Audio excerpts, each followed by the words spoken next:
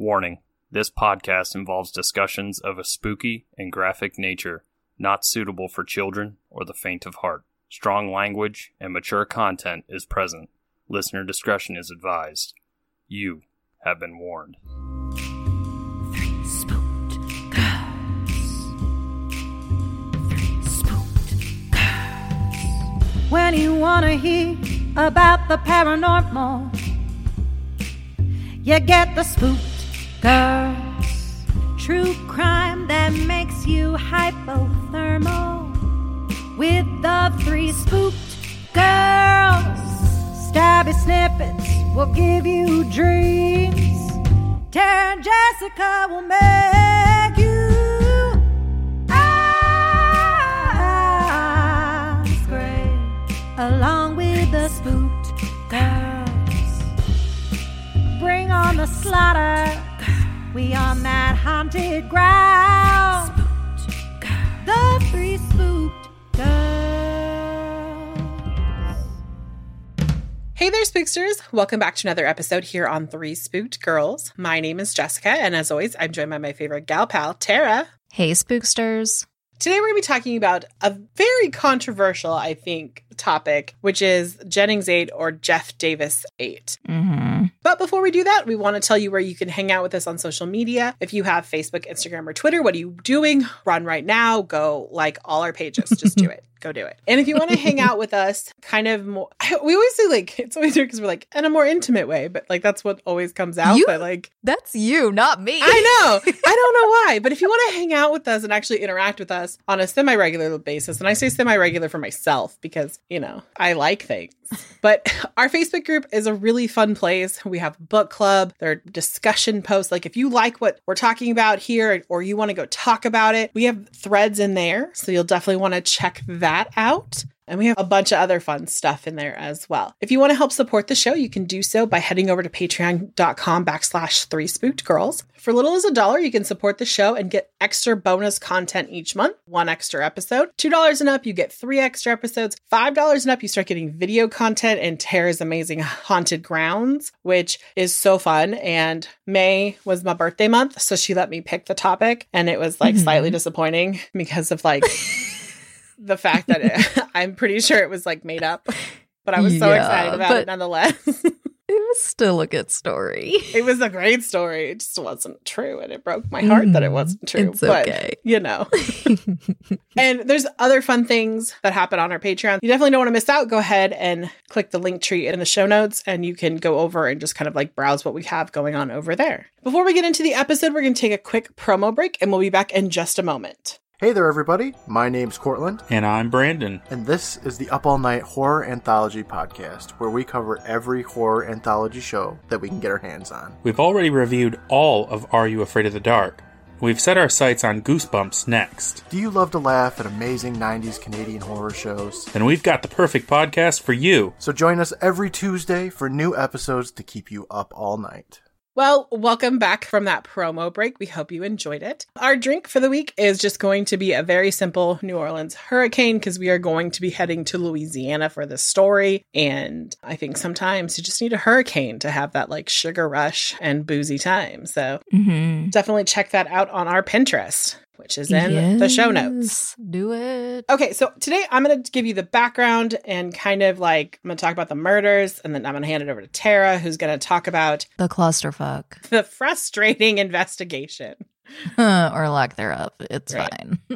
Oh, wait. I better dial it in. We had a bad review saying our sassy attitude, not sassy, they said a different word, and I don't fucking remember now, but basically our sassy attitudes needed to be in check. Not gonna happen. They can kindly take a walk off the fuck off cliff because I do not think so. My sassy attitude I was born with that shit. So. And y'all know we're not assholes about bad reviews. We leave them. I just don't tell Jessica about them 99% of the time when we get them every so often. But like in real time, I just moved. I'm sorry. I have to vent for a second. Sorry, guys.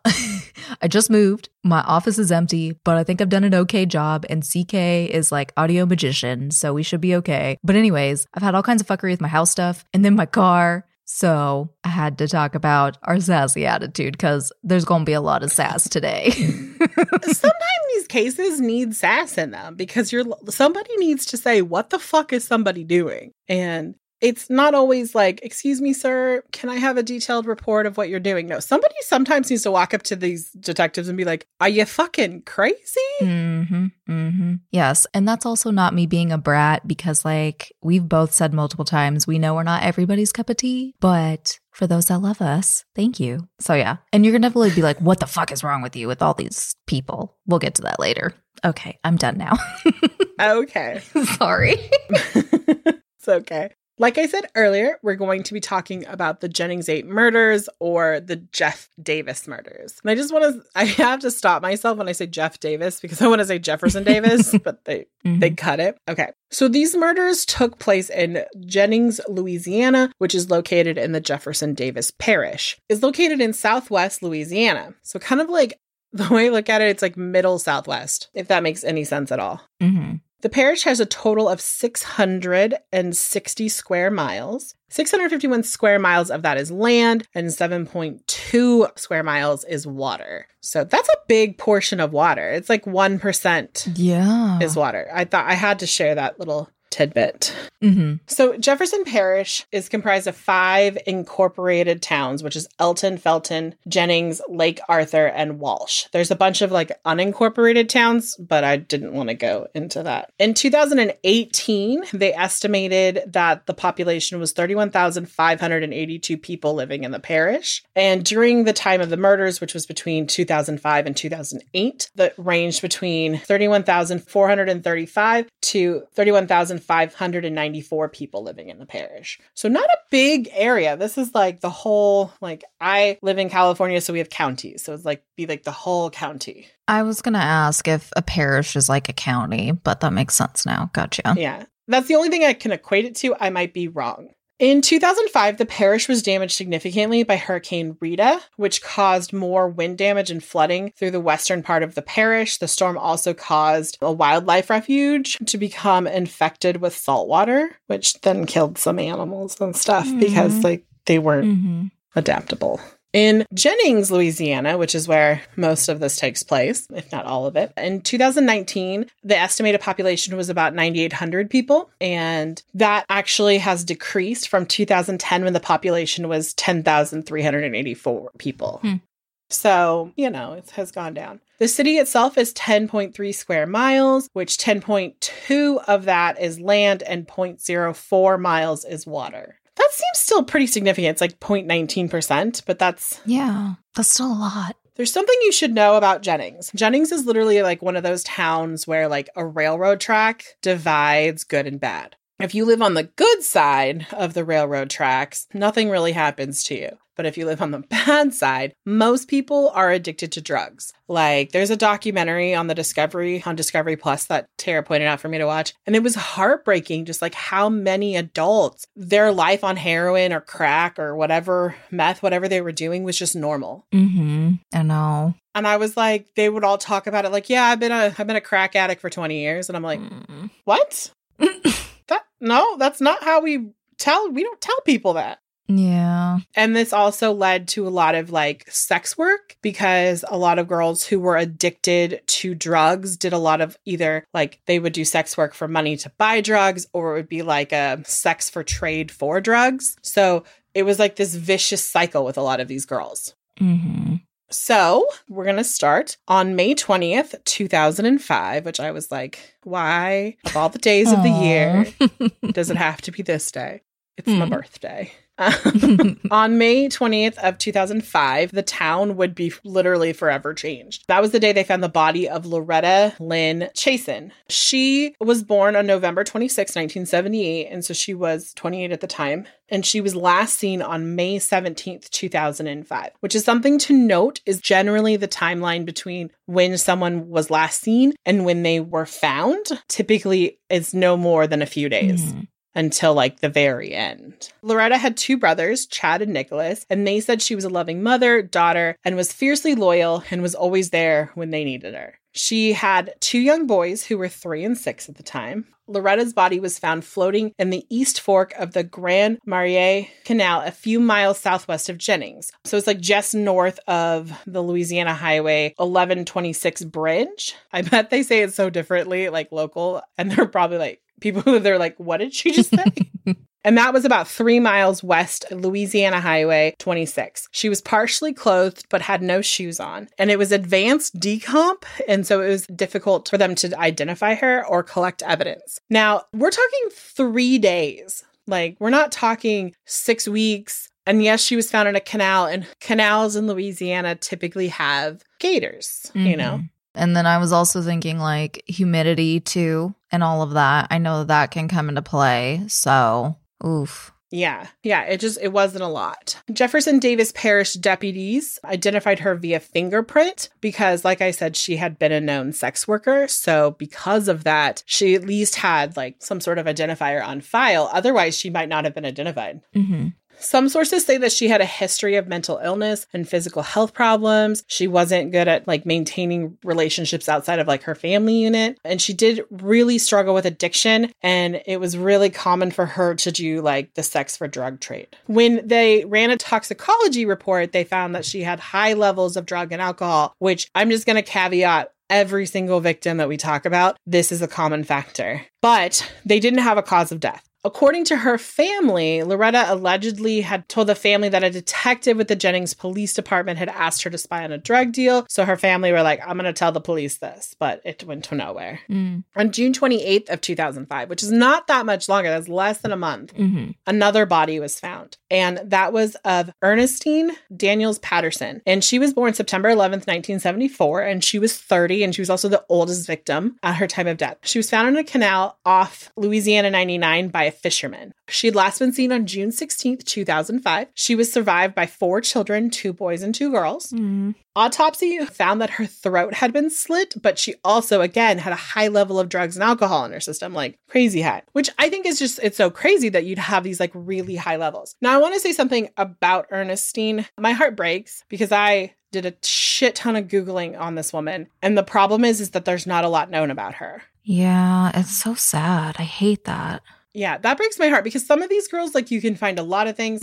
So if you know her or knew her, reach out and let us know her story. I would be happy to do a follow-up and talk about her life because she is important. And there are 4 children out there who don't have a mom today. And the fact that, like, when I Google her, I don't find much about her breaks my heart. So 100%. Yeah. So if you know about her, like, I don't need to know about the gruesome death part. I just want to know about, like, her life. Who she was as a person. Yeah. Yeah. Like, what music did she listen to? She have a favorite movie? Like, these are the things that we need to start talking about with victims because they were people. Exactly. A year and 9 months later. So we're into 2007 now. The body of Kristen Gary Lopez would be found. This would be 638 days after the discovery of Ernestine Patterson. And she was found in a rural area off Cherokee Road, off 99, which is about 10 miles from the town of Walsh. And it was said to be found by a fisherman. I don't know. Like, I keep thinking of the people who find these individuals also. And like, I really hope they got trauma counseling. This town does not seem like they would give trauma counseling, but like, I really hope. So Christine was last seen on March 6th of 2007. She was reported missing by her girlfriend, Tracy Chasin, who, if you are like, that name sounds familiar, would be the cousin of our first victim. They were first cousins. So I was just like, wow. Like, you know, you hear small town, 9,800 people, like this is going to get like 2 degrees Kevin Bacon people. Oh my God. Yeah, so much. And here's the thing. All of these victims knew each other.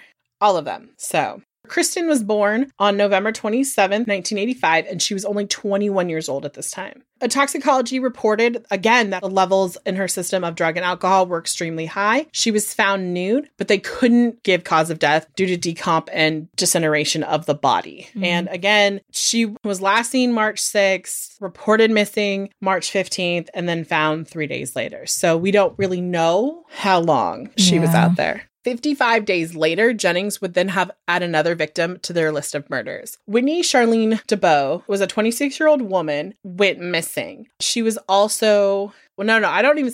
like, I'm going to take that statement back. She didn't go missing. She just was gone and then found, if that makes sense. Like, people didn't really know she was missing.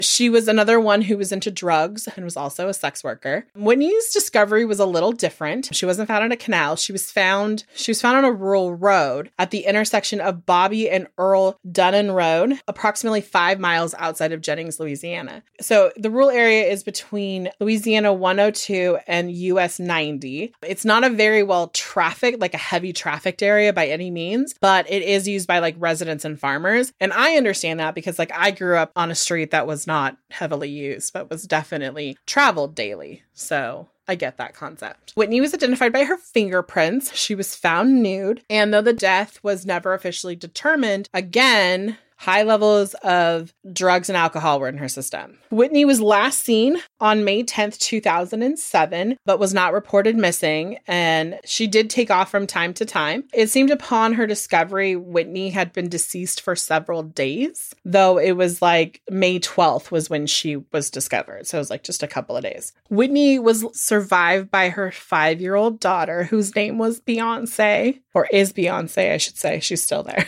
And literally so cute. Oh my God. I know. My heart, like when they were like, her daughter Beyonce, I was like, who? No, not the bee. And she called herself Bee. And I was like, I love it. And it was like, this is so heart-wrenching. Like my heart just like crumbled when I was reading this because it was Mother's Day, like weekend. They found her on a Friday. And I think she had just come home from school and she had a Mother's Day card for her mom. I know. Oh my God. And she couldn't give it to her. Yeah. So I was just like, my heart was broken for her. Now, Jennings would get a little break because there wouldn't be another murder until they wouldn't find a body, at least until May 29th of 2008. And I just want to say this. There's a lot of May connections here. So like something's going on with somebody in Jennings around May. Something goes off. And again, I'm horrible at pronunciation, so I really hope I get this name right. Lacania Chantel Brown, who also went by the name Muggy, which I think is cute. I don't know. I was like, that's such a sassy name. I love it. She was 23 years old at the time of her death. She was found around 2 a.m. on May 29th by a Jennings police officer who discovered her body on Rocca Road,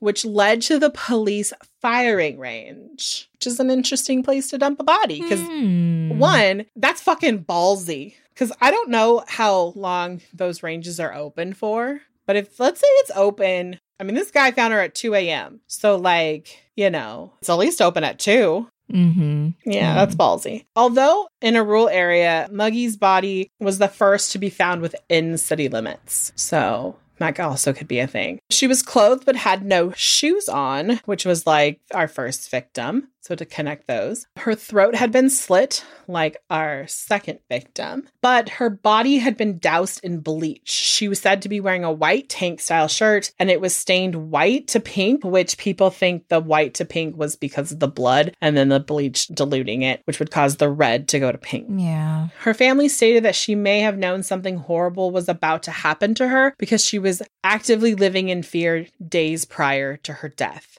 Her death is like the first real one to be ruled a suicide, or not a suicide, a homicide. Everyone else's was kind of like ruled like an accidental overdose, which I'm like, one of the girls also had her throat slit and you didn't call that an accidental overdose. 105 days later, our next victim would be found. Her name was Crystal Shea Zeno. She was found on September 11th, 2008, around 3 p.m. Hunters discovered her body when they were like walking in this like wooded area. Obviously, they were going out earlier. And it was near a dry irrigation canal. So I don't know if maybe the person thought, oh, there's a canal over here, and then got there and was like, shit, there's no water here. But the hunters had reported smelling something foul. And when they went to investigate, they found her. Crystal's story is a little different. Her parents, I don't know, this kind of broke my heart too, because her parents were very much like, we don't know why Crystal was doing the things she was doing. Because like, it wasn't like she was out having to go like be a sex worker for money. Like they helped her out. I think a lot of it was just for the drug culture that she was in. And I'm not like, I want you guys to know that we're not shaming anyone who is in that culture. We understand addiction is a real thing. I know that some people get into it recreational and it takes over their life. I've watched it happen with people. There was a kid I grew up with who I thought was like the most amazing kid ever. He was an amazing skateboarder. And then after we graduated high school, it was like every time I saw him, he was strung out. And it broke my heart. And it's so hard the town area I grew up in, that's a path that people take quite frequently. Mm-hmm. Yeah. And addiction isn't just hard drugs. It's like medication, like medical prescribed things. So no, there's no shame. We're not looking down on anyone. I wanted to preface that. If you need help, we will help you find resources, like information. 100%. Anyway, so Crystal was employed by Sonic, the restaurant, in Lake Arthur, and she liked to fish and sing, and she enjoyed listening to music. She also loved spending time with her daughter, Anani. I think that's how it said, Anani. Crystal went missing on August 29th, 2008, and her mother said that she was into drugs and partying, and that she was just basically she told her mom, hey, I'm going to this party at like the VFW or whatever, and then she just disappeared. She vanished. Her mom filed a missing persons report, and I thought this was really like special. Her mom, like when they, were making a cry to the public for help to find her, her mother wrote, how beautiful you are. Your smile is forever a reminder of how special you are. Oh, this was after. My apologies. This was like after they had found her. Your smile is forever a reminder of how special you are. It's almost been a year, but it seems like yesterday that you were taken away from us. Obviously that breaks anyone's heart. And then she went on to say if anyone had any information to contact them, but I just thought that was really beautiful that her mother remembered her in such a positive way. Because a lot of the conversations around these women they just talk about them like they're trash, and it just breaks my heart. When Crystal's body was discovered, it was so badly decomposed that they couldn't identify her. In fact, it took 2 months for them to be able to figure out how to identify her. And it's so sad because the story is like her parents were just trying to have like some normalcy in their life. So they went to this is one of those towns where like football's everything. So everybody in the community goes to a football game. And they were at the local football game when the coroner was he was walking up to them at the football game to tell them that they had done. So like everybody is staring at them. And to top it off, it was her dad's birthday. Oh. So it was like boom, boom, boom, crash. I was just like, oh, I cannot. I don't know how to handle that. Right. Oh my God. Heartbreaking. Now, our next victim is also extremely sad because of the age. 17-year-old Brittany Gary went missing on November 2nd, 2008. She had been bugging her mom all day because she wanted to go to the Family Dollar, which was like a dollar store, and it was only about 5 blocks from their house. Her mother, Teresa, was like, no, we have stuff to do around the house. We got to get it done. And when everything was finally done, Brittany was like, can I please go put minutes on my phone? Because that's what she wanted to do. She wanted to go buy I don't know how they work. You buy a card and then add minutes to it. I think that's how that works. So she was like, Mom, can I please go? Teresa was like, fine. But it was dark out. And part of her was I don't want her to go, but she did everything I asked her for. I don't know why. So she let her walk the 5 blocks, which I don't think was something that she had. I think she's let her do that before. So it wasn't that big of a deal. The surveillance footage shows her purchasing the calling card or the refill card and then walking out the door and just fucking vanishing. There's no trace of her. After some time had gone by and Teresa realized that she should have been home, it shouldn't have taken this long, she called her phone and it went straight to voicemail, which is weird because she was going to add minutes to her phone. So it should have be able to get it. Immediately, her mom files a missing persons report. Since it's a minor, the community snapped into it. They were they got her on the news that night. They really pushed her story to get out there. So maybe if someone had seen her get in a car, or if she just went somewhere and was because they said that she was mad at her mom. One of her friends saw her walking and was like, hey, why are you upset? And she's like, my mom and I had a fight. Maybe she just wanted to blow off some steam. Maybe someone would be like, hey, you need to fucking call your mom. She's put the word out for you, which good thing for Teresa, because Teresa was also dealing with addiction and just wasn't sitting around getting high. She was actively trying to find her kid. Mm-hmm. Like I said, the community would come together. They even did searches in local fields, and they had horses come from out of state, from Texas. People came to do the searches. Oh, wow. Yeah.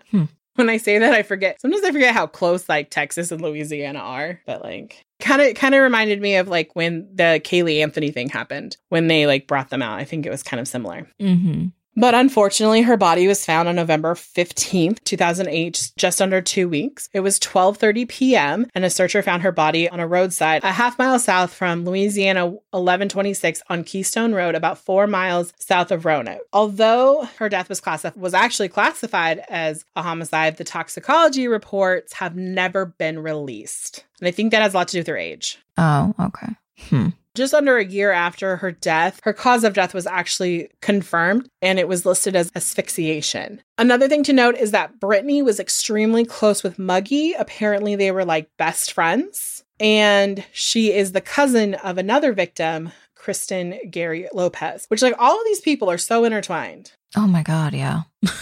So our 8th and final victim that we know of, because like part of me is convinced that there's probably other people out there we don't know about, was Nicole Jean Guillory. Nicole was last seen on August 16th, 2009. She was a 26-year-old mother of 4. Her remains were discovered by a highway worker mowing the grass. She was left between mile marker 72 and 73 near westbound I-10, the I-10 Egan exit between Crawley and Jennings. Mark Dawson, who was the county coroner, ruled her death as asphyxia as well, or probably. She is also one of the people we don't know a ton about, which is just sad because these are people and like someone knows something about. So just if you know any of these people, let me know, because my heart breaks that there's not like an abundance of like celebration of life for these women out there. We should change that. 100%. Now I'm going to hand it over to Tara, who's going to just tell us about the clusterfuck of Jennings, Louisiana. Oh, God.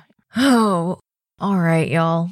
This is just a clusterfuck altogether. So basically, like, what's going to happen is it's not our normal, like, here's the investigation timeline, beautiful and perfect for you. No, we're just going to kind of talk about, like, it as a whole, kind of, and some key players that are all sketchy as fuck, and everybody's fucking intertwined, like Jessica's already explained. So, like, just buckle up for all this bullshit.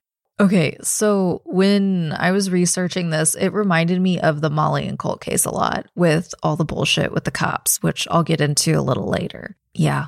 More raging and sassiness ahead. Oh, God. Okay.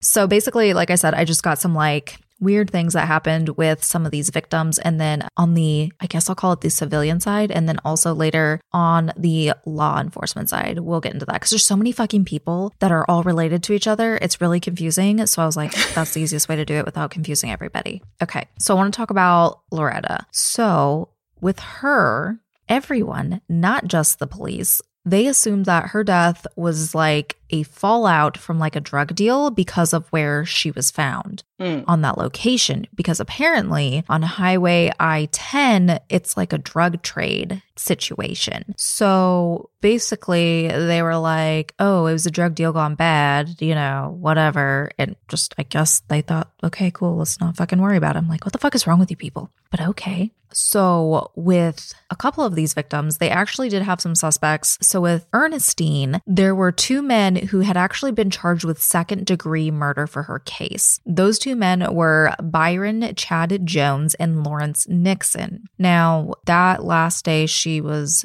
said to be seen alive and whatnot, Byron was having sex with her and Lawrence was waiting outside, which I was like, ew, Lawrence, you fucking creep. What the fuck are you doing standing outside? But I guess better than standing inside. I don't know.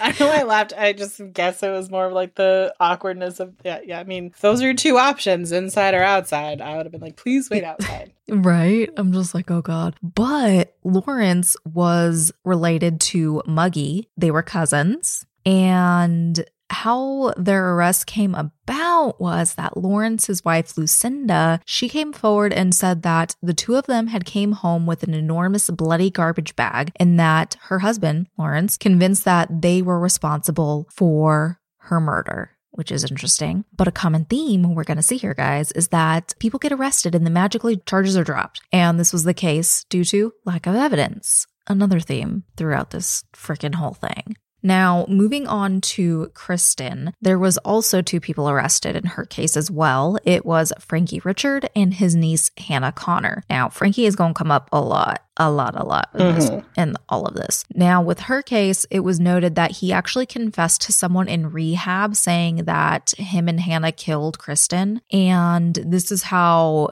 the whole arrest and everything, you know, got on authorities' radars, what have you. They went and re-interviewed the person he allegedly confessed to, and then, you know, they were both arrested, but sadly, they were released too due to lack of evidence. Like, I'm going to say that probably 500 fucking times, but, you know, they had nothing, supposedly. And there was actually a 3rd person that Jessica's already brought up before who was arrested in terms of Kristen's case. Y'all remember Tracy? She was booked as an accessory after the fact. She was actually the person who called and reported her missing, but authorities believe that she actually knew where her body was when she called. But again, you can guess what happened.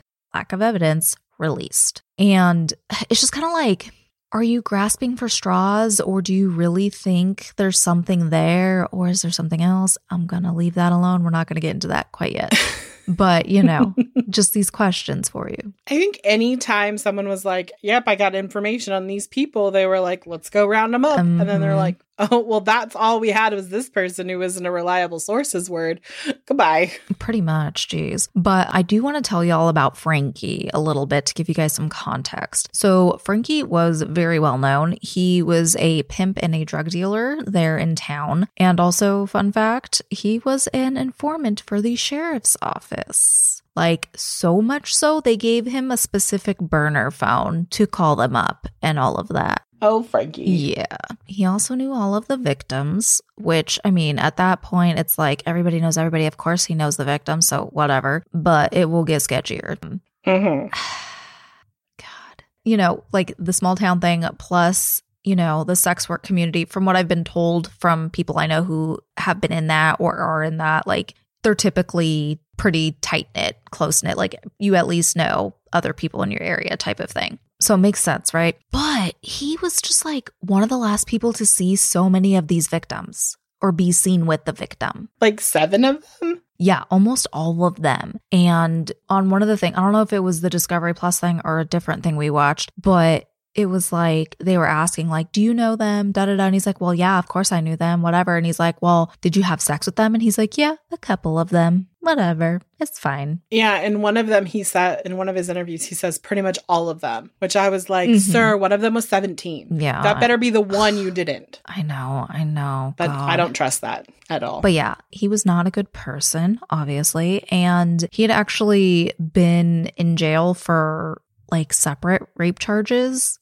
when all of this was going on. So yeah, not a good person. Now, I do want to circle back to Muggy now. And there's another weird coincidence again, is that she was, okay, I do have to let y'all know, like, pretty much everybody was an informant. I don't remember if you said that or not, but like pretty much everybody was an informant. But Muggy, she was an informant for this guy named Michael Jennings, and he's the one who found her body. Come again? So that's weird. He, the guy going to the shooting range at 2 a.m. Yeah, he didn't find her body. He placed her body. Come at me, people. I got a crochet hook. I can defend myself. Yeah, just something to keep in mind. And oh my God, something so sad with Nicole that I either read or I saw on something was that her birthday was close to when she died. And her mom was like, wanted to get her a cake and all of that. And, she was talking to her about it or whatever. And Nicole said, don't worry about a cake. I won't be alive for it. That breaks my heart. That was so bad. And she was just like, she essentially told her mom and everybody else, she was like, I know too much and the cops are responsible for these other girls' death and they're going to come after me next. And yeah.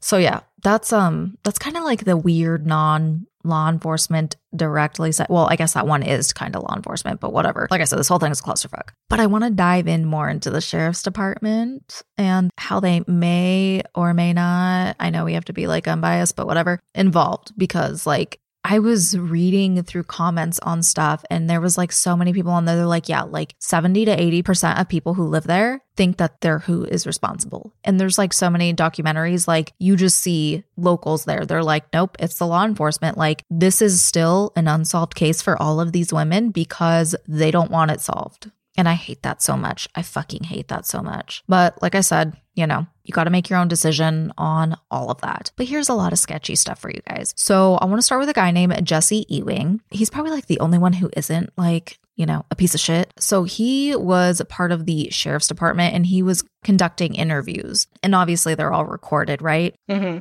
Well, in December of 2007, he was actually interviewing Hannah Connor, Frankie's niece, and she brought up the truck that Kristen was last seen in before she died. And she said that a certain individual named Warren Gary purchased it from a lady named Connie Seiler, who's an associate of Frankie's, of course. And wouldn't y'all know, Warren Gary was the chief investigator on the sheriff's department in this case. I mean, neglect of duty, like, Oh, yeah. We're getting ahead of ourselves a little bit, but yes. I read that and I was like, excuse me, am I reading a fictional script for a movie? Oh no, this is real life. Right? No, this is fucking real life, sadly. So what had happened was it said that he purchased the truck from Connie for about $7,000 to $8,000. And the purpose of this was to scrub it of any evidence left on it. Well, he did get the truck detailed and washed and then flipped it for $15,000. So now you're like, oh my God, please be in deep shit. No, that doesn't happen. We know that's not what happens. So what happened was he was fined $10,000, not charged at all with anything. And actually, he was rewarded. He was promoted to be in charge of the fucking evidence room. It's like, how do you have a corrupt police department 101? Take the cop that's willing to do corruption. Literally. Put him in charge of all of the evidence. Hope nothing goes wrong. Oh my God, I fucking can't. So now you might be wondering what happened to Jesse since this all went so well for fucking Warren. Well, he's the one that got in trouble. So after hearing this, like in the interview and everything, he took the tapes to a PI because he's like, holy shit, like I cannot trust my workplace. I cannot. But the PI took it to the FBI, which led it being turned over to the task force that was put together. And this was with, of course, the sheriff's department, state level, and federal agents as well. We're all on this. And in turn, Jesse was arrested for obstruction and basically because I don't know how to say this word, but basically what happened was it's essentially this fancy word for wrongdoing by a public official. And they were saying, no, you gave this to a civilian instead of your chain of command. Like you done fucked up. It's like, are you fucking kidding me? Yeah, I didn't give it to his chain of command because you're all fucking right. Bad. But anyway, so all of that happened. And it said he pled out of the wrongdoing charge, but he was fired because he's the only one who was doing something. Fuck. Yeah, this is like, there's a legit Criminal Minds. There's 2 episodes on Criminal Minds. It's exactly like this. It's season 9, episode 23 and 24. It's called Angels. One is Angels. Oh, you found one's it. Demons. I just looked it up because I was like, this is so literally, it's cops and sex workers and drugs and people like cops doing the wrong thing. It's legit. Oh, man. I recommend everyone watching it. Yes. Now, another key player who is worth mentioning is David Barry. Some articles called him Danny Barry. So I don't know if that's like a nickname, but I'm like, how do you get Danny out of David? But okay.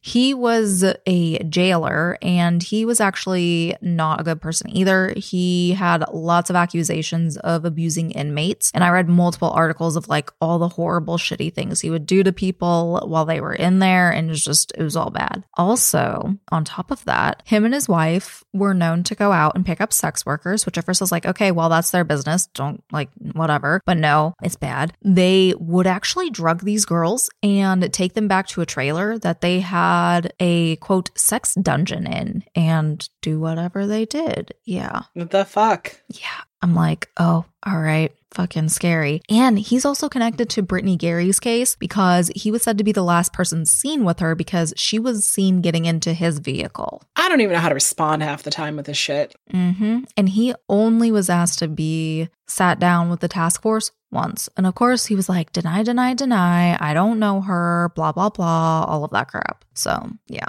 And when I was reading about the task force and everything, you would think it'd be a good thing because there's other people trying to be involved with this. But the family was like, nah, it just made it worse. Like, it didn't fucking do anything. Which just breaks my heart. Well, when you have an entire, like, police force, which is what the task force is made up of. Right. Yeah. Even if you want to look at it like they just didn't care because they thought, oh, they're just sex workers, whatever. Oh, no, it's more than that. It's more than that. No, I'm just saying, like, even if that's like the line that you were like, okay, right. whatever. At some point, people are going to be like, I just don't trust you anymore because I don't think you right, care. Exactly. Obviously, a lot of this shit goes way beyond that. And to kind of round off my law enforcement list, there's a couple who were both involved with law enforcement there or were. Their names were Paula and Terry Guillory. And Paula was a detective with the sheriff's department, of course, and she was a member of the task force. Well, wouldn't you know, she ended up losing fucking evidence and got fired. I was like, well, why does she get fired for fucking with evidence? Like, I mean, she should, because that's a bad thing to do. But like, weird. She gets fucking fired for losing evidence. But like, old boy Warren, he fucking got rid of evidence and got a promotion. Okay. Just like, Jesus Christ. And her husband, Terry, was the warden. And he was like, I mean, it's just kind of funny because when they're like, and he knew everyone. And I'm like, well, duh, everybody knew everyone. Especially on that side of the tracks. Like, everybody knew everyone's business. Mm-hmm. But he was said to do trades with sex workers to help them get out of their legal troubles and make them go away for favors. Oh, he's one of those. Mm-hmm. He's what's that? Casey Anthony's lawyer. He's one of those. Jose Baez. Yeah. I like erase his name from my mind. Okay. Like, I don't care about it. Yeah. And he was connected to like multiple victims, at least one with having sexual relationships with them. I think it was Loretta. So yeah, Jesus. But like, okay. So when I'm reading all this craziness, I'm like, I'm so glad this story blew up because like it could have been one of those things where it's like nobody had heard about it, but obviously it just went in the right hands and it picked up on national news, right? And I think also too, it was like when the fucking sheriff was like, oh, he literally said in like a shameful way that these women were living high risk lives. So it was basically their fault that this was expected type of thing. And then tried to come out with some bullshit apology. And everyone's like, what the fuck? That sheriff, like when I first started watching like it happening, I was like, okay, he's just really, if this is really over his head, he's just like, he's also probably really proud and not asking. But like the more victims started like piling up and the more he was like not doing anything extra, I was just like, sir. Mm-hmm. And then like, I think it was like either Brittany or Nicole. He was just like, man, Mm-hmm. It was like his attitude was so blah. Yeah, it was just disgusting. Fucking disgusting. Well, there is an important reporter to mention. And if anyone listening is familiar with this case, you're probably like, when the fuck you gonna mention him? Well, now here he is. There's a guy named Ethan Brown. He was from New Orleans. And he, at this time, he was a reporter. He went over there and he's like, I'm going to start doing my own investigation because I smell bullshit. Mm-hmm. And, you know, he started talking with locals and whatnot and all that. And they're all saying, you know, these same things like, no, the cops are involved. Like, this is not a serial killer like they're trying to say. There is more to this. And so, you know, he starts putting all the dots together and he did an article on Medium, which obviously will be on the sources page and all that good stuff, that actually ended up leading to be a book deal for him. And like, I really want to read the book now. I'm like, oh my God. I discovered it too late. It wouldn't have got here in time.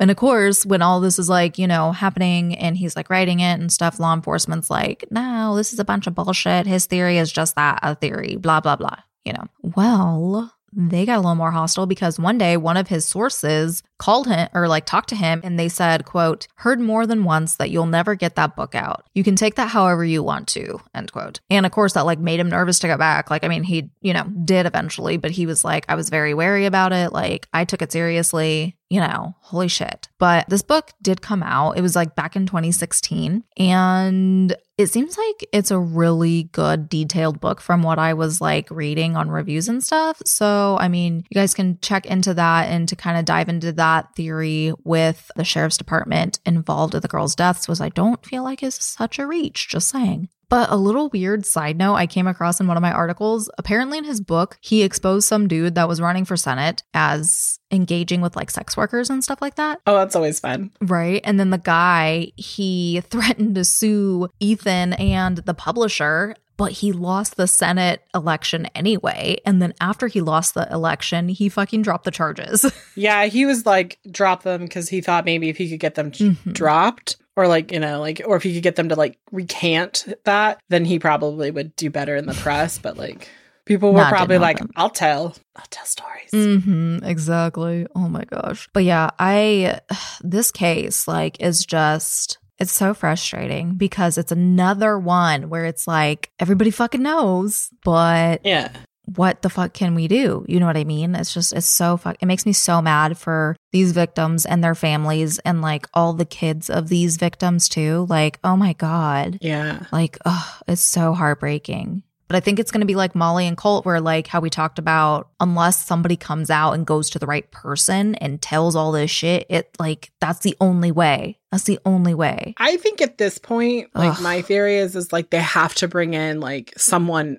who isn't part of Jennings or Jefferson Davis County, like like a complete outsider. FBI or like state police or something, because the people on the side of the tracks that isn't the good side, you know, they all have theories and like what they think, like who does what. And they probably would talk to someone and they talk to PIs, but they won't talk to the police. Right. Because one, like imagine if you are a known drug user and you go in and you say, this police officer did this. We've seen this time and time again where people will like, suddenly those people are hit with real hard charges. Exactly. And things that this town probably lets a lot of people skate on, they're going down for. Right. Oh, yeah. And if you were living that kind of a lifestyle where you were doing things that were illegal, you wouldn't trust police. That's just logical. Right. Exactly. I mean, I read in an article, I don't know how real it is, I didn't look